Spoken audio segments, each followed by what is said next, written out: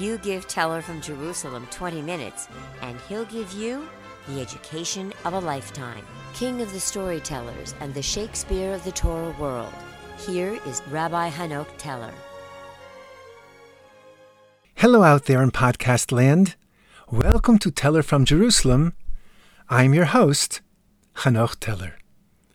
The influx of Jews to Palestine at the beginning of the 20th century did not just alarm the Arabs, but also the very pious Jews already living in Israel, forming the old Yishuv, quote-unquote, the old settlement. To them, these new arrivals seemed ultra-secular, even blasphemous. The man who hoped to bridge the gap between the new arrivals and the veteran settlers was Rabbi Abraham Isaac Kook, known universally as Rav Kook. Rav in Hebrew means rabbi. Rav Kook was born in 1865. He moved to Palestine in 1904 and served as the rabbi of the Jaffa community. Jaffa is a city adjacent to Tel Aviv. He was a deeply religious man and a widely venerated scholar. Rav Kook was not willing to sanction the lifestyle of those new immigrants, but he also was not willing to write them off. Like no one else of his time from the religious camp, Rav Kook did not view the new arrivals as apostates. It was the job of the rabbis, he believed, to return them to their Judaism. The opponents of Rav Kook were shocked by some of his writings and by some of his policies. They were led by Rabbi Yosef Chaim Sonnenfeld, who was the rabbi of the Yishuv HaYashan, the old settlement of Jerusalem, and along with him, by most of the rabbinic leaders of Agudath Israel worldwide. Rabbi Sonnenfeld in particular had a warm, personal relationship with Rav Kook. In 1913 through 1914, the two of them locked arms and engaged in a historic pilgrimage to the north of Israel, what was known as the Repentance Campaign, through the northern settlements. Though his personal respect for Rav Kook remained unshaken, Rabbi Sonnenfeld felt compelled to oppose vehemently the views espoused by Rav Kook, especially those after World War I, when the Zionists gained control of the settlement of the Yishuv in Israel. Although Rav Kook dressed like the old guard and maintained that the traditional way of life may not be abandoned, he nonetheless appealed and was accepted by the new Israelis like no other rabbinic figure. While other rabbis repudiated Zionism, Rav Kook was sympathetic to the movement and to its followers. Rav Kook believed that the Jewish people were bringing about a new historical era in their determination to reclaim the land and simultaneously entering into the phase of history foretold by the prophets as Atchalta de Geula, the beginning of redemption. Even the most irreligious were players in this process, fulfilling the word of God that would usher in this all-new era. Rav Kook believed that Zionism was somehow part of the divine process of redemption that would lead to the coming of the Messiah.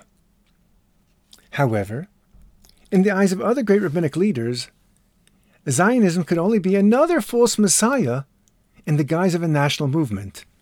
There was nothing about Zionism that fit the traditional ideas of Jewry about the Messianic era. The Messiah would have to be a person and not an organization. That person would have to be a scholarly, observant Jew descended from the house of David.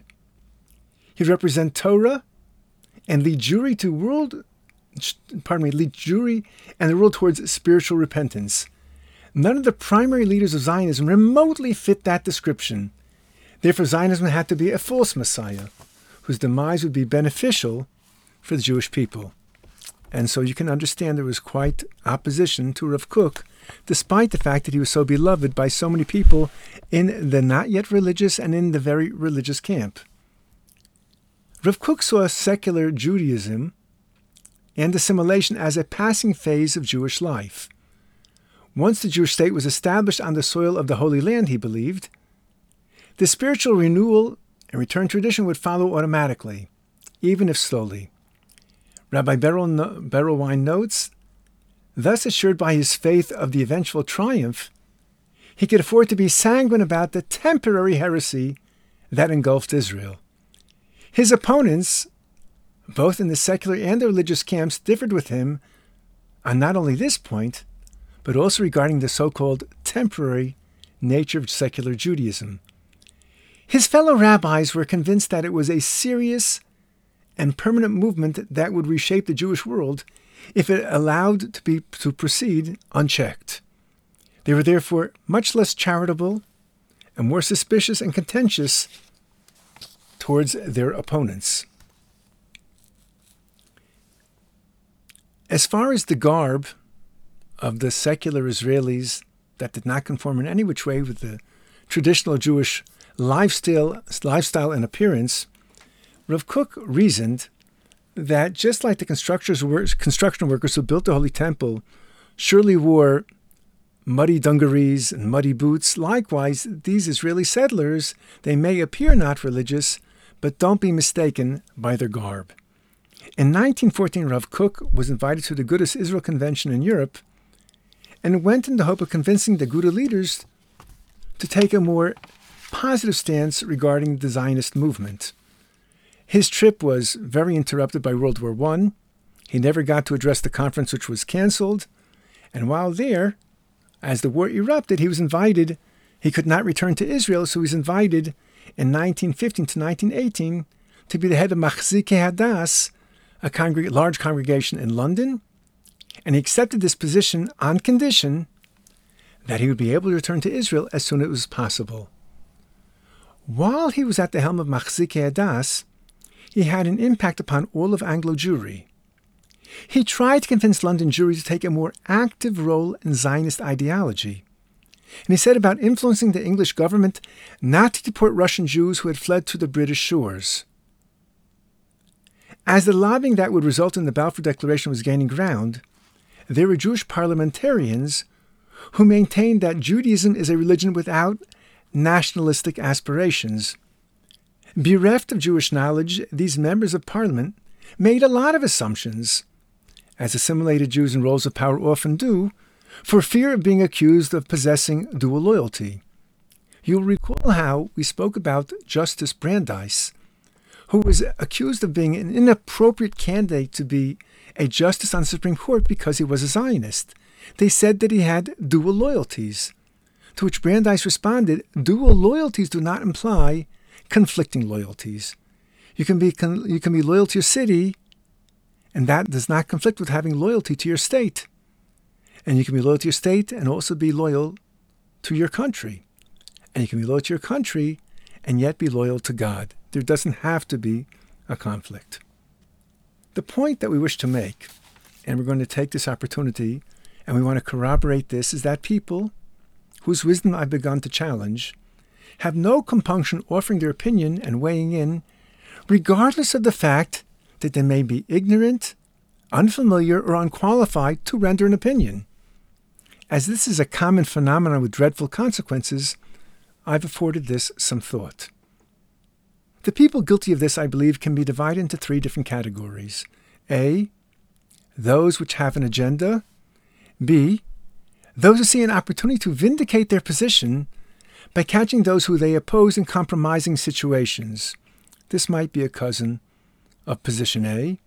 And C, unintelligent people who have not the wisdom to control their mouths. And there's no shortage of these either. So we're going to begin with C, the ignorant. I'm going to start with the world which I know best, and that's the rabbinical world of Judaism. For example, upon occasion there is a couple experiencing marital strife.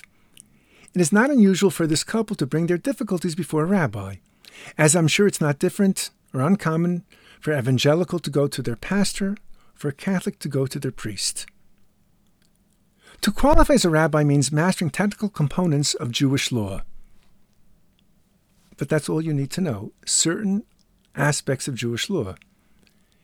To the best of my knowledge in Yeshiva University, which turns out a lot of rabbinical candidates, they also require rabbinical students to undergo counseling courses, which is surely beneficial, but it does not make a graduate any more of a therapist than a student who took Psych 101, becoming a clinical psychologist.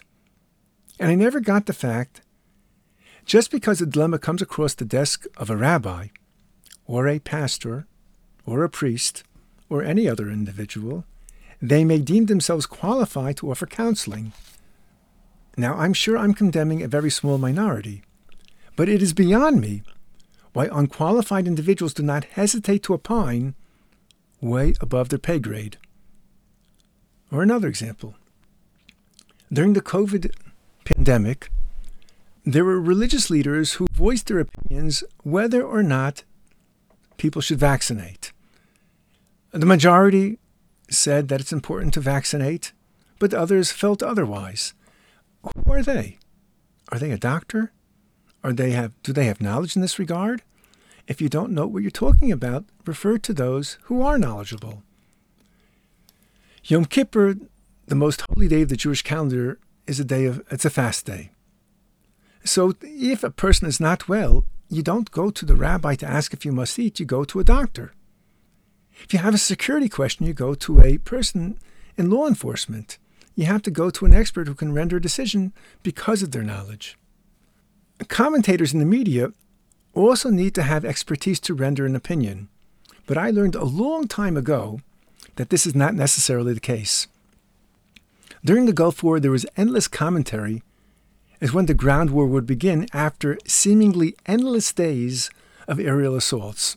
My line at the time is that the ground war is up in the air. But I'm going to give you a quote now from CNN anchor Wolf Blitzer. After several weeks of pounding from the air, and they were knocking Iraqi targets in Kuwait and elsewhere in Iraq, at that point they realized, you know what, you can't just do it from the air, you got to send ground troops in. The reason I mentioned the Gulf War and the ground war aspect of it is that it taught me a profound lesson that has saved me hours, surely days of my life. I learned then that the commentary offered on the radio, or any media for that matter, is the opinion of an individual who is paid to talk, even if they have nothing to say and nothing to add. And I'm going to prove my point. But first, let me qualify that inviting an expert to comment on their field of scholarship, of course, can be enlightening, but that need not be the case. In other words, if you watch the Olympics and you have an expert explain the subtlety of what the guy just did on the parallel bars, you'd never notice those things unless they were pointed out. This I cannot deny. Although I never did get, why is it that the sportscaster offering commentary on golf, who's speaking to you from a studio, for heaven's sake, is whispering? I don't get that. But anyways, sometimes they call on an expert whose expertise is defined by the title that he or she has appendaged to their name.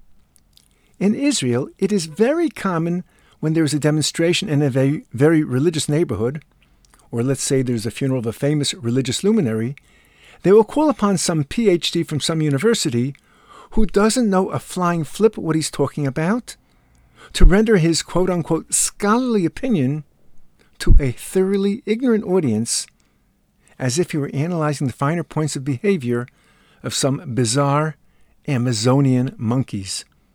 To me, this is reminiscent of an article I saw it was such an endearing article, I even remember the date, May 7th, 1995, an issue devoted to World War II and the Pacific. And it was entitled, quote, "The Biggest Con Man in the Marines," about a private who convinced his senior officers that he was fluent in Japanese, thus sparing himself from going to the front line, and he would then interview Japanese prisoners of war. He didn't know a word of Japanese, but he was so convincing. He'd say, "Huja waju kuju waju waju," and he would say all these words. The prisoners had no idea what he was saying. Sometimes they would just either begin laughing or something, and the American officer said, "What are they saying?" He said, "They're nervous, they can't talk yet," and he just made up whatever he fancied.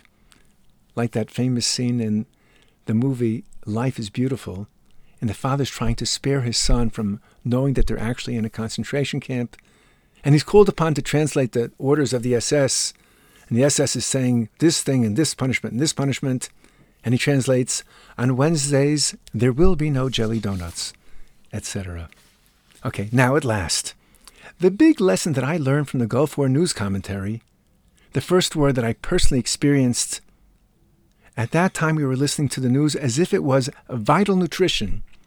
And what I learned was how the listener, and that would be you and me, how we are being taken for a ride.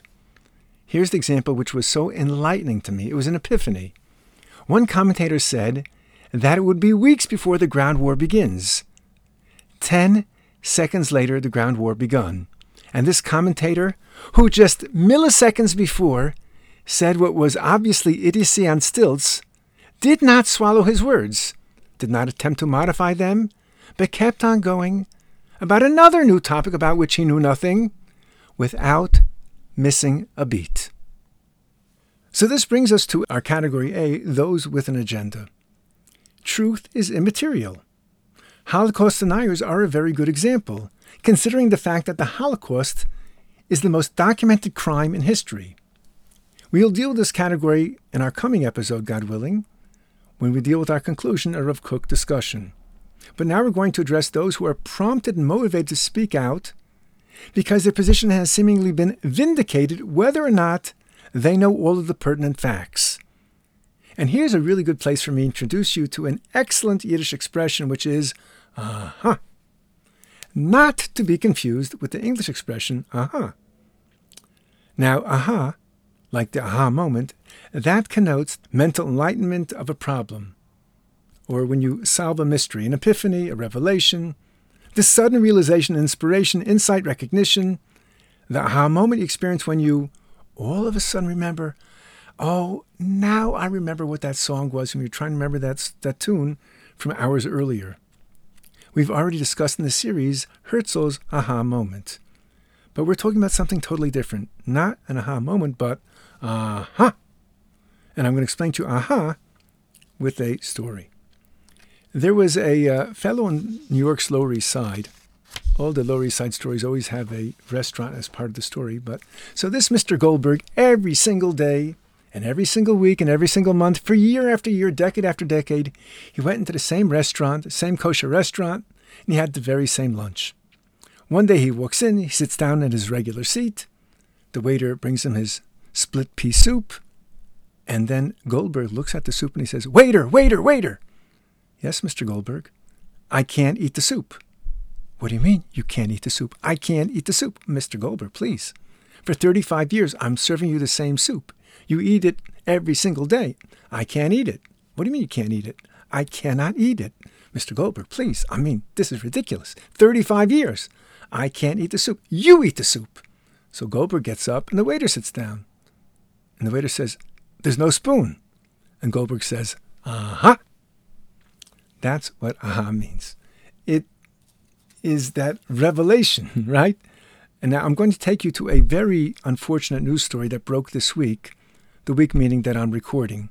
Now, this episode may not be aired for another 10 weeks, so I'm going to describe the events, and I should also add that it's my fervent hope that what we say will have a lasting value that will pass the test of time and be as relevant 10 weeks from now as it is today, and hopefully, God willing, as trenchant, edifying years and years from now.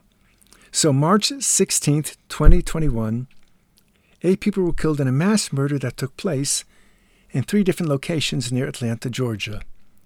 Everyone was horrified to hear the news. A shooting rampage at 3 spas in the Atlanta metro area Tuesday, leaving 8 people dead and 1 wounded. Police apprehending 1 suspect, 21-year-old Robert Aaron Long of Woodstock, Georgia. Law enforcement saying that video evidence suggests that it's extremely likely that the same person is responsible for all 3 shootings. New surveillance footage obtained by Atlanta affiliate CBS 46 shows suspect Robert Long waited in his car for an hour before he calmly exited the vehicle and allegedly started the rampage that killed 8 people, 6 of whom were Asian women. Clearly, we're dealing with a madman. It may never be possible to assess what was going on in a very troubled and deranged mind. But this did not stop the media from making speculations and assuming motive. Investigators in 2 counties are now building their cases against 21-year-old Aaron Robert Long for the 8 homicides. So detectives are working to find out everything they can about Long and what led up to the crimes he's accused of committing. Here's our John Sherrick with what we've learned so far. Investigators are finding out that Robert Aaron Long, in the past 3 years, went from being active in Christian outreaches at Sequoia High School in Cherokee County. Known for carrying his Bible everywhere, a teen who enjoyed playing the guitar and drums, to being what detectives say now is a confessed mass killer. The very next day, meaning just a few hours after the appalling crime occurred, when there's this thick crowd hovering over the facts, the Washington Post ran a report with the headline, quote, "Christian leaders wrestle with Atlanta shootings suspects' Southern Baptist ties." And here I am indebted to Dr. Albert Mohler, who always has something valuable, insightful, and morally enriching to say in his daily briefing. The lead in the Washington Post article was, years before being suspected of killing 8 people in a suburb of Atlanta, including 6 Asian women, Robert Aaron Long was active in a Southern Baptist congregation, his youth pastor said Wednesday. Now, what we're talking about is a story that is not yet a story. Even the Washington Post doesn't know where to go with this. It begins by telling us that years ago the young man was active in a Southern Baptist congregation. There is no obvious connection between his church membership and his church activity years ago, and the crimes of which he is now alleged, not even enough to jump to any conclusion. And yet, the Washington Post has not only connected the dots, but also makes reference to a sermon that the preacher on the Sunday before the crime by quoting Reverend Jerry Dockery and selections from his sermon. The sermon was about the apocalypse, meaning the return of Jesus and the hell awaiting those who do not believe. But Christians, even conservative Christians, have difference of understanding regarding how the end of times will unfold. However, all biblical Christians believe that when Jesus returns and establishes his kingdom, he will judge the nations with a rod of iron. This is Christianity 101, that even I understand. All that we can deduce from the pastor's message was that he was preaching what you would expect a Christian preacher to preach on this theme and on this text. But for the readers of the Washington Post, that's likely to be rather shocking language. Then the reporter continues, "It is not uncommon for pastors to preach on the apocalypse, and it's unclear whether Long heard the pastor's teaching Sunday." Let me say that one more time. It's unclear whether Long, that's the alleged perpetrator, heard the pastor's teaching on Sunday. Now, wait a second. The article begins by suggesting that we're going to be looking at some kind of connection and causality. But the fact is that there is no indication as to whether or not the gunman even attended church and heard the sermon. And a whole long article is then talks about this with just a qualifier tucked in at the very end. The overwhelming impression of this article concerns a connection between the church participation of the gunman and the atrocious deed that he committed. Now, factually, there may actually be a connection, but that's something that neither the reporter nor anyone else knows at this stage. As Dr. Mohler said, do we run from these questions? No, we don't run from them, but we don't run into them as if we have the answers before we even know what questions are particularly germane and appropriate. So what motivated this reporter and other people from the media to connect the behavior of the gunman to what he heard in church, if he even heard it in church? One thing should be absolutely clear, and this one thing is that he would never hear in church to take the life of an innocent human being, whether or not they believe in the apocalypse, and whether or not they lead a life that is moral or immoral. On the contrary, in Matthew chapter 24, it's taught that the return of the Messiah should motivate to holy behavior and not to unrighteous living. So what we see here is that Yiddish expression, it's the gotcha, and a chance to dig again against evangelical Christians who fight against sexual immorality and perversion, have taken such a blatantly unpopular stance to liberals regarding abortion. More about those who know not what they say in our upcoming episode. Thanks for listening to Teller from Jerusalem, where this series takes an intelligent and thought-provoking look at the past in order to acquire a perspective on the present. Spread knowledge by giving us a 5-star review and tell your friends to subscribe. Join us next time for a brand new episode, and be sure to visit tellerfromjerusalem.com where you can find more details about the show and other useful information. Check out the site store, and just by inserting the TFJ code, you receive an additional 10% discount off the already very reduced prices of all Hanoch Teller products, books, lectures, and documentaries. And remember, don't forget, you can get Teller from Jerusalem on any podcast platform, or go to tellerfromjerusalem.com.